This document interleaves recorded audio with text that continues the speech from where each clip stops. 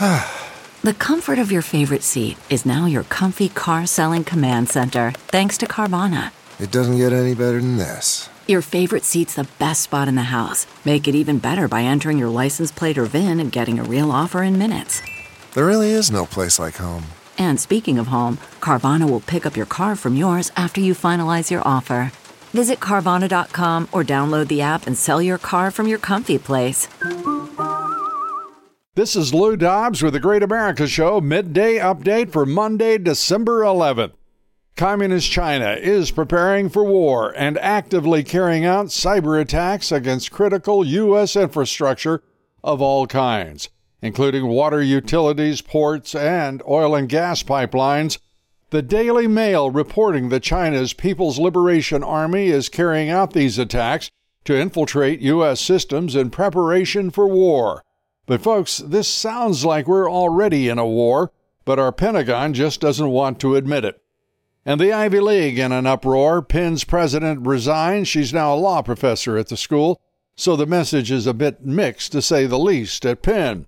And Harvard's president, Claudine Gay, is under fire from donors and alumni. Her critics furious that she was unable to say directly, straightforwardly yes, rather than suggest it depends on the context 17 times. President Gay is also now facing allegations that she plagiarized her Ph.D. thesis. Among those she's accused of plagiarizing is Professor Carol Swain, a longtime Vanderbilt University professor.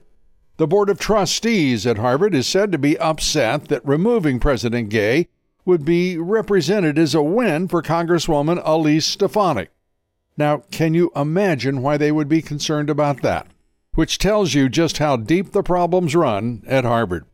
And the Navy with problems, and like all branches of the military, losing service members from their active force, and it has huge shortfalls in recruiting.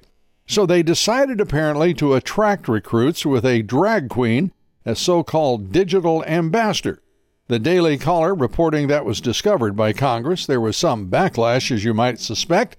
The Navy then reportedly dropped the drag queen ambassador idea and ended drag queen shows on Navy bases.